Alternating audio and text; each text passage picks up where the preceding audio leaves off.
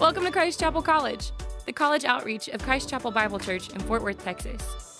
We hope everyone experiences what Jesus calls abundant life, so we unapologetically point to Him as the source of life and joy. If you're a college student in the Fort Worth area, we'd be stoked to connect with you.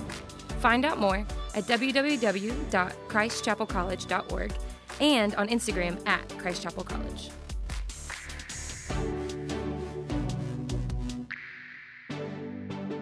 Acts chapter 17. And while you're turning there, just a little emo moment. I was praying this morning. I'm a 3-wing 4 for all you Enneagram fans out there. And every so often, my emo 4-wing will kind of come out. And I was just sitting there this morning praying about today, praying about what you guys got going on this week. And I just want you guys to know how grateful I am for you guys and just our whole staff. Just so unbelievably grateful for you. It's not lost on me. There are so many phenomenal churches in Fort Worth, and the fact that you guys call this place home and want to worship alongside us and be on mission with us is crazy. And when I think about what my life might look like when I'm 70 years old and I'm sitting on a porch with my wife and we're just kind of reflecting on life, and I can't help but think that this season of life is just going to be a really, really sweet time. So anyway, I love you guys. I'm very stoked, and I'm excited for what God has in store next semester as we've been celebrating what He's been doing this semester. But emo over. Let's go Acts 17. We are in the last week of a series that we're calling How Did We Get Here? And the basic idea is that we're kind of trying to figure out how on earth did we end up here, right? It's 2019. We're in an abandoned bar in Fort Worth, Texas. We just finished singing songs in English about a Jewish carpenter that lived 2,000 years ago in this tiny podunk town in Israel called Nazareth, right? And yet we are here singing His praises. We are talking about Him. We are devoting our lives to following the teachings of this man, and we kind of center our whole lives on this idea that this one event, this one death, burial, and resurrection that happened in Jerusalem 2,000 years ago, that's the thing that drives our lives in 2019 in Fort Worth, Texas. How on earth did that happen, right? That's absolutely crazy. That's nuts. And so we've been walking through the book of Acts and kind of seeing, what did God do in the early church that led to the expansion of the kingdom of God? What did God do that led to the gospel spreading to the farthest corners of the earth? But we're not just kind of asking that question just to kind of know, all right, how do we get here? But we're asking that question so we can figure out, how do we keep it going? How do we continue to push the gospel forward? How do we continue to see the kingdom of God expand to the furthest corners of the earth? And so we've been kind of walking through all these different catalysts, all these things that God did that allowed the gospel to spread in order to figure out, how do we kind of adopt that and keep it going? And so today we're going to finish with the final catalyst, which I'm extremely excited about, because the final catalyst that we're going to see today is the ability to contextualize the gospel to the culture around us. Is this idea that the apostles, if we read the book of Acts, the apostles were actually phenomenal at being able to contextualize the gospel to the culture around them. And so if you're unfamiliar with kind of the phrasing of contextualization, contextualization is just the basic idea that we can step into a culture and we can show people how the gospel is relevant to that culture, right? So contextualization is not trying to make something irrelevant seem relevant. No, it is showing people how relevant this thing already is. You just don't know how relevant it is, right? It's stepping into a culture that thinks this might be irrelevant and kind of connecting the dots and showing them all the things that you crave, all the things that you long for, all the things that you are running to find joy and fulfillment and satisfaction is actually found in the gospel of Jesus Christ. It's not trying to make something irrelevant relevant and showing people how relevant the gospel is and has always been and always will be. Right? And so what we're going to do today is talk about that, because I think that that's so important for us to understand and be able to do. Right? My goal and my dream would be for this to be a group of people that were just experts at being able to contextualize the gospel to the people around us. Right? Because we are living in a culture where the gospel is becoming more and more irrelevant to the world around us. Right? What we believe, if you were to ask the average person in the U.S. kind of what they think about this book, right, and what they think about the things of Jesus, odds are this is just this kind of ancient book that's full of do's and don'ts, and it's just kind of irrelevant. It's outdated. It's not really very pertinent to kind of what's going on in our culture here. And the reality is that's not really what the Bible is. The Bible is this beautiful picture, this beautiful story of God's revelation of himself to us, God's revelation that shows us his plan for redemption, that shows how glorious he is in loving a people that consistently run and rebel and try to find joy and satisfaction and all these other things, and yet this God lovingly steps in and says, no, I'm going to give you myself. Because in knowing me, that's where life and joy is found. And we get to see just the fullness of that in this book. And so for us, we believe that this is the most relevant thing. Anything that we chase, anything that we crave in life can be found in the gospel of Jesus Christ. And so for us, I want to figure out how do we become masters at contextualizing the gospel to the culture around us. So here's how we're going to do that. We're going to read this passage of Scripture in Acts 17, and I want us to figure out how we do it because Paul is about to put on a master class, just a master class on how to contextualize the gospel. So let's start Acts 17, starting in verse 16. It says this. Now, while Paul was waiting for them in Athens, his spirit was provoked within him as he saw that the city was full of idols. So he reasoned in the synagogue with the Jews and the devout persons, and in the marketplace every day with those who happened to be there. And some of the Epicurean and Stoic philosophers also conversed with him, and some said, "What does this babbler wish to say?" Others said, "He seems to be a preacher of foreign divinities, because he was preaching Jesus and the resurrection." And they took him and brought him to the Areopagus, saying, "May we know what this new teaching is that you are presenting? For you bring some strange things to our ears, which we wish to know, therefore, what these things mean." Now all the Athenians and the foreigners who lived there would spend their time in nothing except telling or hearing of something new. All right, so start right there. I want us to spend the majority of our time talking about the sermon that Paul is about to preach. But there's two specific things that I want to just kind of point out in this first little passage that I think is extremely important for us to understand, right? The first thing that I want to kind of point out, the first little observation that we see in this initial text, is that Paul had a burden for the culture around him, right? In verse 16, it says that Paul shows up to Athens, right? And he looks around and he sees that it is a city full of idols, a city where it's a very religious group of people that they are worshipers, but they're just worshiping the wrong things. They're worshiping all these different idols, and Paul shows up, and something in his spirit is provoked. Something in him says, they're missing it. Something in him, like there's just this burden for the culture around them, right? And when I read this verse this week, to be completely honest, it was very convicting to me because when I really think about my own life, I talk to people who miss it all the time, and to be completely honest, there's not a burden that I always have. Right? I can have conversations all week with people that might not be worshiping like kind of false idols in the sense of these kind of pagan temples or altars, but people who are chasing after the idols of success or power or status or comfort or acceptance. People who bow down at the altar of all these things that they believe are going to bring them fulfillment and satisfaction. And I know where the truth is. I know where life and joy is found. Yet when I hear them talk about their idols, there's not a burden. There's something in me that just doesn't, I'm just kind of indifferent to it. But not Paul. Paul hears this. He sees people missing it. And he says, God, we have to do something. There's this burden that's on his heart for these people. And maybe you're in the exact same boat as me. Maybe you walk alongside people every single day that are missing it.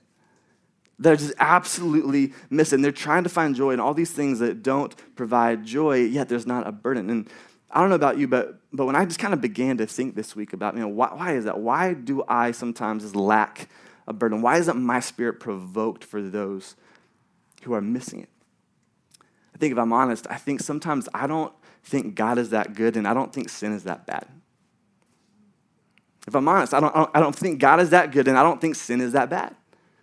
I think I talk a big game about loving God, worshiping God, thinking that our whole lives should be centered around knowing and following him. But if I really think about it, there's sometimes when I talk to people who are, quote, missing it, I'm like, I don't know, maybe they're onto something. Maybe there's something that they're experiencing that I'm not, that, man, maybe I have it wrong. right? And so I don't have a burden because maybe I don't actually believe that God is as good as I say that he is. Or on the flip side, maybe I don't think that sin is that bad. Yeah, like I know what the Bible says, but maybe I don't truly believe in my heart that our sin separates us from the God of the universe. That as Paul says in Romans, that the wages of sin is death. I think there are times when I just don't believe that. And when I don't believe that God is very good or sin is very bad, that there's some crazy consequences, eternal consequences for our sin, when I kind of fall in that trap, then yeah, I don't have a burden. But that's not how Paul thought, because Paul had a burden. Paul understood the goodness of God and the weightiness of sin, and so something in him says we have to do something. And so Paul didn't just have a burden, Paul took action, and that's the second thing that I want to show you in this first little chunk, is that Paul had a burden for the culture around him, but his burden moved him to action. That Paul's burden moved him to action. What's crazy to me is that in verse 17, it says that he just immediately began talking to people. Right? He saw this and he was burdened. Something in his spirit was provoked. And he just starts talking to anyone who would listen to him. He just starts walking around the marketplace. And he's just talking to people left and right, just telling them about Jesus and the resurrection. Right? Paul didn't have a kind of burden and say, I don't know, man, let's stop. Let's pray about it. Let's see if we need to step into this. Let's see who we should talk to. No, he just went and did it. He just went and talked to people. I have a buddy named Jeff, and he was telling me the other day that when his brother got saved, he had this kind of crazy transformation, and he all of a sudden, his kind of first instinctual reaction when he got saved was to go to the mall and to start talking to random strangers about Jesus. Yeah, and we laugh because we don't do that, right? And so he hears that, like he gets saved, and all of a sudden he's like, man, I just want to tell everybody I know about Christ. And so he just starts walking up to strangers at the mall, and he's that kind of weird, awkward guy that just starts talking to people at the mall. And it's so weird. When he talks about his story now, he says, yeah, I get saved, and I have this burden for everyone who didn't know Jesus. And so I started telling everybody about him because I didn't know that's what Christians don't do. He said, my kind of assumption is that if we really believe this, we would go tell everybody about it. And so it wasn't on my radar yet that that's not actually what we do. We don't actually tell people about it. We talk to each other about it, and we pray for those who don't know, but we don't actually go tell others about it. And when he said that, I was like, because that's so true, right? Like we talk about this burden. Even if we have a burden, sometimes it doesn't move us to action. But if we truly have a burden, there should be something in us that moves us to action, that moves us to a place where we have to do something about it, right? To think of it in another way. When I was in college, I saw this girl every week at this crosswalk walking to class. And this girl happened to be blind. And this crosswalk had the sound that said, walk, but it didn't have the actual name of the street. So one day she's standing there, and the crosswalk goes off, it tells her to walk, and she begins to walk. The problem is that it wasn't for her lane, it was for this lane over here. So this girl who can't see just starts walking into oncoming traffic.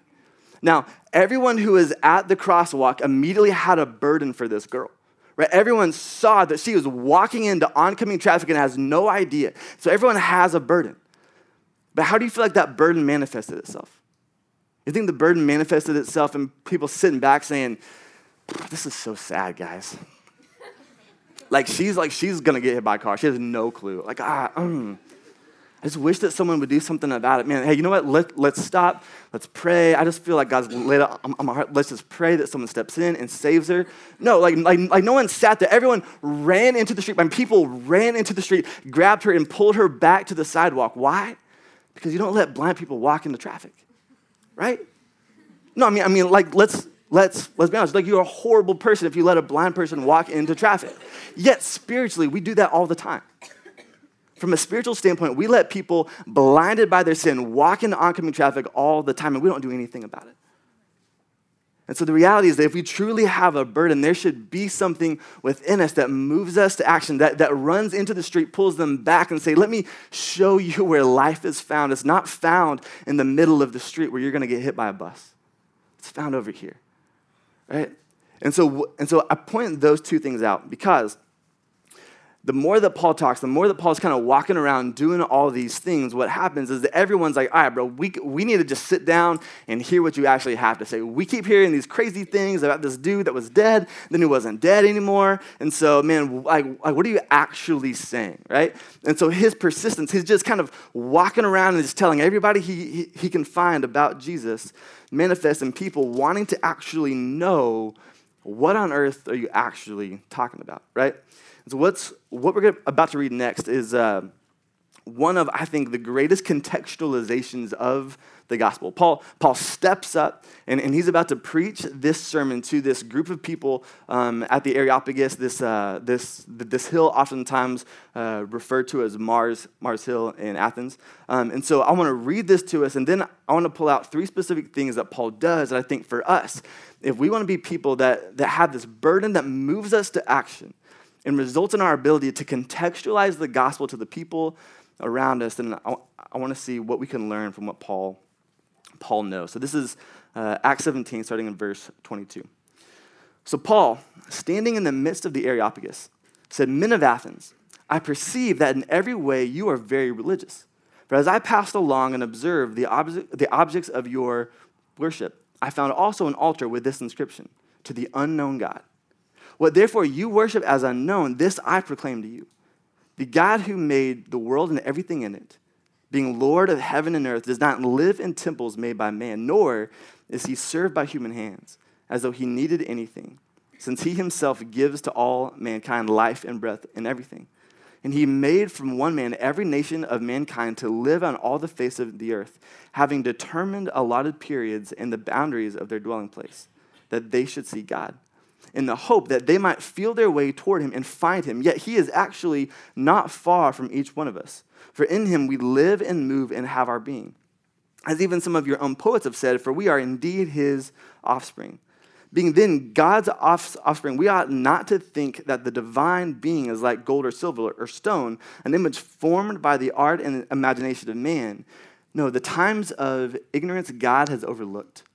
But now he commands all people everywhere to repent, because he has fixed a day on which he will judge the world in righteousness by a man whom he has appointed. And of this he has given assurance to all by raising this man from the dead." All right, stop right there.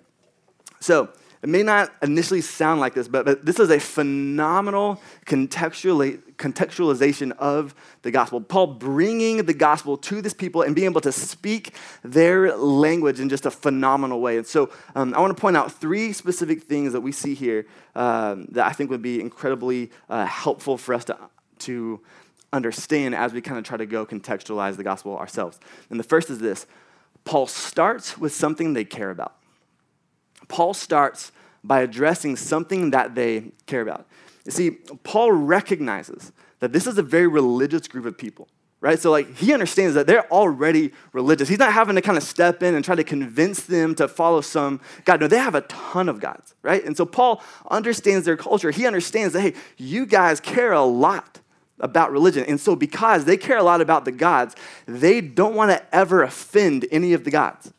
And so specifically, because they don't want to offend any of the gods, what they've done is they've created this altar to the unknown God, just in case there's a God they're unaware of. They don't want to offend that God, so we'll just kind of have this blanket altar to the unknown God that's kind of a junk drawer altar for all the gods that maybe we missed along the way, right? And so Paul sees that and he says, oh, that's something that they care about. So Paul steps in and he initially says, hey, so I noticed something. You guys worship this altar. You worship this unknown God, right? And you guys care a lot about this unknown God because you don't want to offend the unknown God, right? And they're like, yeah. I have fantastic news. I know who that God is. I know who that God is. That God is the God that I worship. He is the God that I've been talking about all week. He is the God above all gods. He has created all things. In him, everyone has life and breath. I mean, he is the God of all gods, who you know as the unknown God, I know as the God Yahweh. Right? And he begins to enter into the world by addressing something that they care a lot about. Right? And I bring that up because that is incredibly strategic. It's incredibly strategic for him to enter into the conversation thinking, man, what do these people care about, right? And so for us, when we come to a place where we want to begin to contextualize the gospel or allow people to see how relevant the gospel is for their lives, we have to come to a place first where we understand what people care about.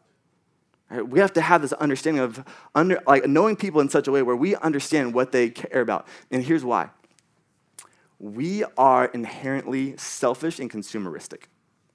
We are inherently selfish and consumeristic. We care about things as long as those things benefit us or pertain to us in some way. And we have come to a place, and I would argue it's always been this way. We are consumeristic in our faith, right? Like we care about the Word of God, but we care more about the Word of God when we know that the Word of God has something to say about our lives, right? So prime example, let's say we end today, you guys go off, you have an amazing break, you come back, you're excited for the spring. I step on stage and I say, hey guys, I'm so excited for what God has for us. God's laid this burden on my heart. And so for the next 14 weeks of the spring, we are gonna be in a sermon series about parenting. Guys, I'm super stoked about it. It's going to be incredible. The Bible has so much to say about parenting. And so, man, buckle up because for the next 14 weeks, we're going to talk about what it looks like to be a godly parent. And I'm just so excited for what the Lord has for us and just diving into his word to talk about being a godly parent.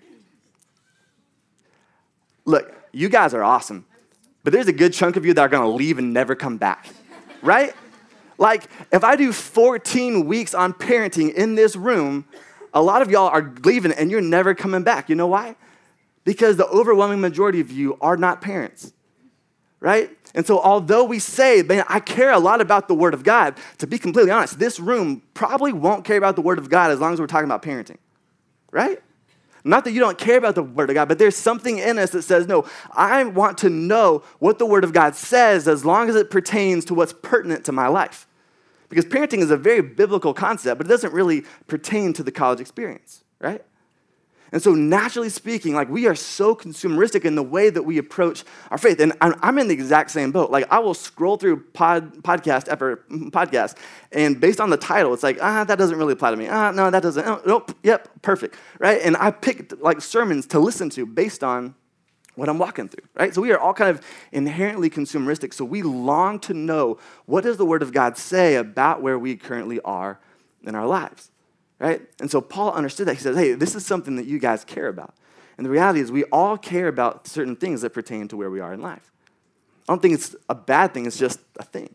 And if we can understand that, then we can enter into the world of people by being able to talk about stuff that they actually want to know about. So the question is, man, do you know people in a way where you understand what motivates them? Do you understand what makes them afraid? Do you understand their motivations and their fears and what drives them? Do you understand what they care about on a deep level? Because when we can understand what people care about on a deep level, people tend to listen. Right? Paul understood that what they cared about was the altar to the unknown God. But when you talk to your friends or your family, to your parents, to your roommates, to the people that you're in organizations with, do you understand them in a way where you know what drives them? Whether it's success or money or power or grades or acceptance or relationships, do you understand what they crave in a way where you can enter into a conversation based on what they care about? And I don't mean this in like a manipulative way, trying to manipulate a conversation. I mean just knowing people. Knowing what drives a person in order to say, hey, I understand what drives you. Now let me kind of step in and let's talk about how the gospel addresses the things that you crave. Right? There is a receptivity when we can come to a place where we understand what a person cares about. So the first thing that we see is that Paul talks about what people care about. But the second thing is this. The second thing is that Paul uses the culture around him to back up the truth of the gospel. Paul uses the culture to back up the truth of what he's saying.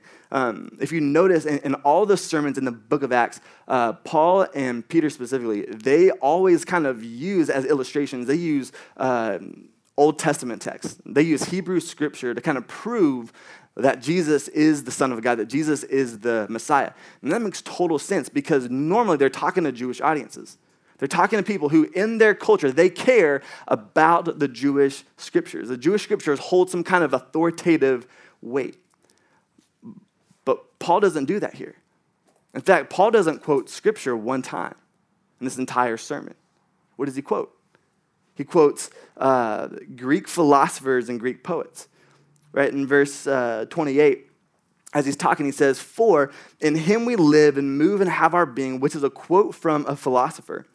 And he says, and even some of your own poets have said, "For we are indeed his offspring." So he quotes another Greek poet. So Paul understands the Greek culture well enough. He's savvy enough in their own culture that he can use their culture to back up what he's saying, to say, hey, I'm not crazy. I'm not the only one who thinks this is who this God is. Your own poets have been saying it.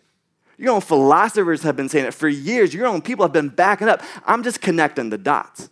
I'm not teaching you anything new. I'm just trying to connect the dots that allow you to see that what I'm saying is true, right? And so for us, the question is, do we have an ability to be culturally savvy enough to be able to take the culture around us and use it to back up what the gospel has been saying for millennia?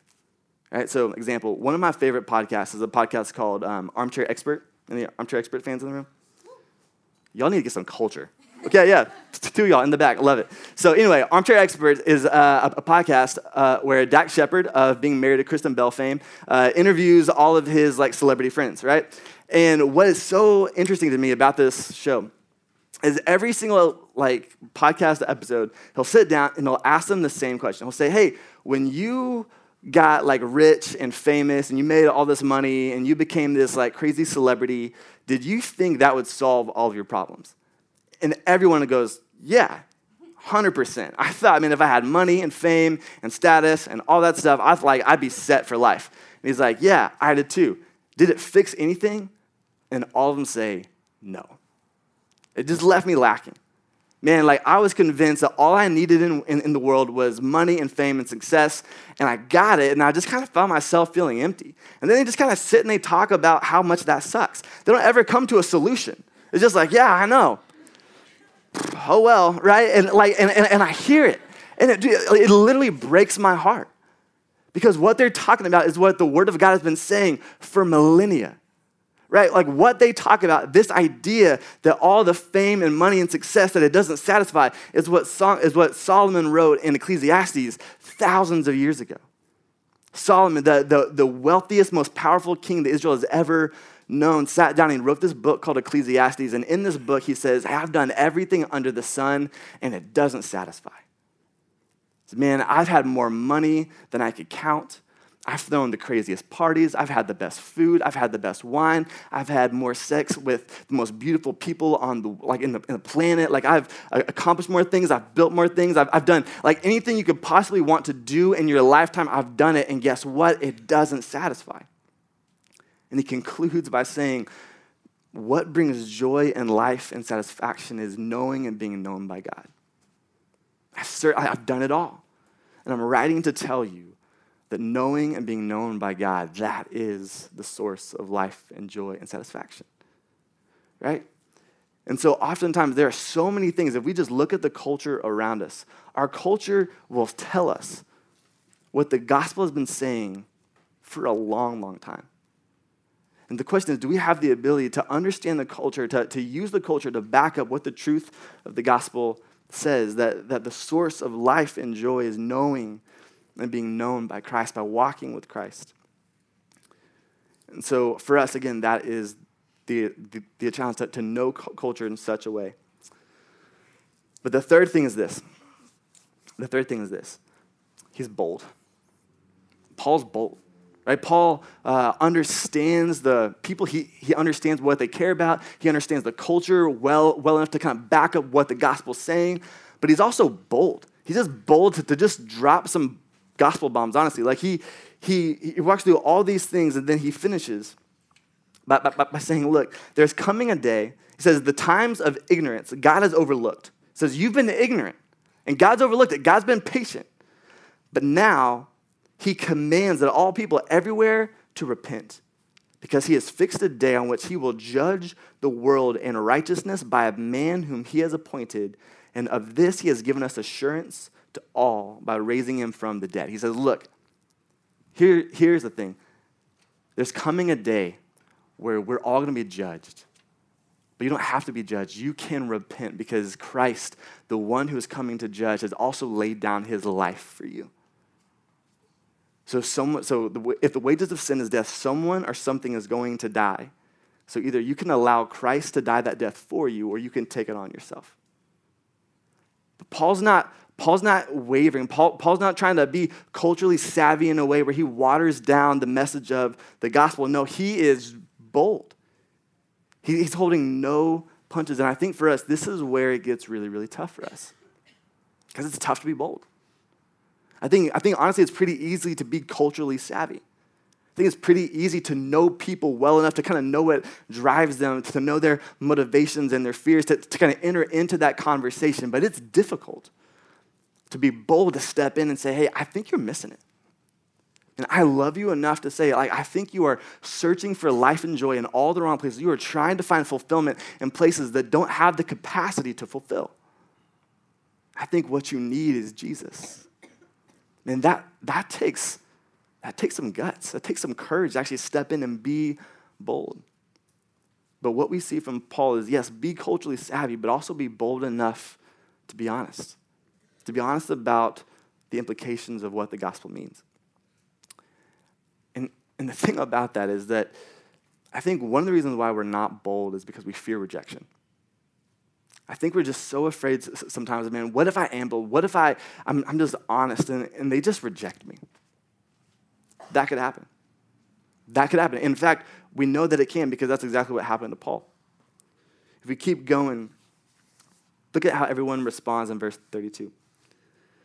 So now, when they heard of the resurrection of the dead, some mocked, but others said, we will hear you again about this. So Paul went out from their midst, but some men joined him and believed. Right? He said some mocked, some wanted to hear more about it, some were intrigued, and then others believed. And in my experience, that's pretty par for the course, right?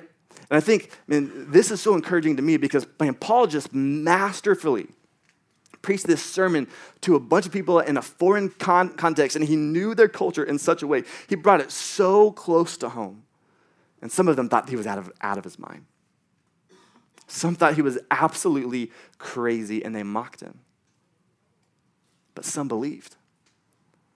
And through his boldness, on this day, some people's lives changed forever. And so for us, if we are bold enough to actually step in and have those conversations, we might get mocked. We might get rejected. But others might believe. They might believe and their life might be changed forever. And so the question for us is, are we willing to risk rejection for the sake of some believing? Are we willing to risk rejection for the sake of those who might come to believe? And the reality is, the contextualization of the gospel being rejected it's not new to us. It's not new to our culture. It's been happening for a long time. Because 2,000 years ago, we saw the greatest form of contextualization the world has ever known. Because 2,000 years ago, God took on flesh and bone, and he was born in a manger. 2,000 years ago, when this child was born in a manger in Bethlehem, what happened is that God was no longer a concept or an idea. He was a person. The love of God became manifest. It was so relevant. It came to the culture. It was there. You could see him. You could touch him. You could God in the flesh. Right? In fact, in the book of John, Philip says this, and this is how Christ responds. I think it's up here on the screen. Philip said to him, Lord, show us the Father, and it is enough for us. He says, all we want to do is see the Father. And Jesus said to him, have I been with you so long and you still do not know me, Philip? Whoever has seen me has seen the Father. How can you say, show us the Father? Jesus shows up on the scene and says, hey, if you've seen me, you've seen God. If you know me, you know God. If you've walked alongside me, you've walked alongside God. If you know my character, you know the character of God. This is the greatest form of contextualization. God has never become more relevant. He entered into our world, but guess what happened? Some mocked. Some were intrigued, and others believed.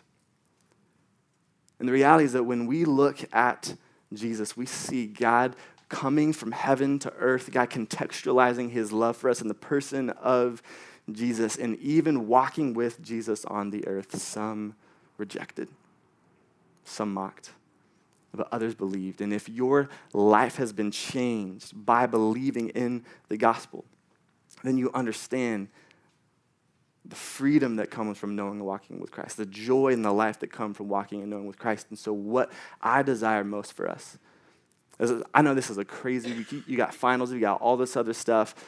Being really good at contextualizing the gospel might not be too high on your priority list. It's like, let's knock out accounting first, and then we'll talk about contextual, yeah, you know. But here's the point. You guys are about to go home for 3 to 4 weeks. And I would love for you to be praying about, man, what are ways that I get to contextualize the gospel when I go home? When I go home with my friends from high school, when I go home to see my family, when I go home just to see others, when I just get to go home, or maybe it's this week. Maybe, man, there's someone that God has put a burden on your heart for. And you've gone all semester long, and you've never really had a conversation. You've seen them, and you know that, man, they are searching for fulfillment and joy and satisfaction in places that are just never going to bring it. And you're like, man, I got 1 week to step into it. I've got 1 week to say something about it. Man, I would encourage you, man, be bold.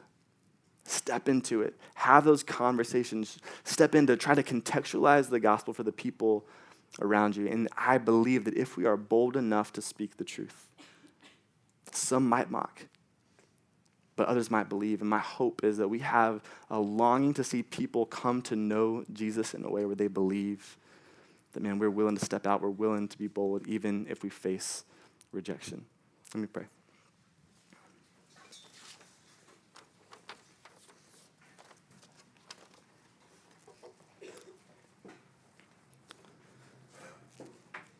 Father, you are good. God, you were so kind to us.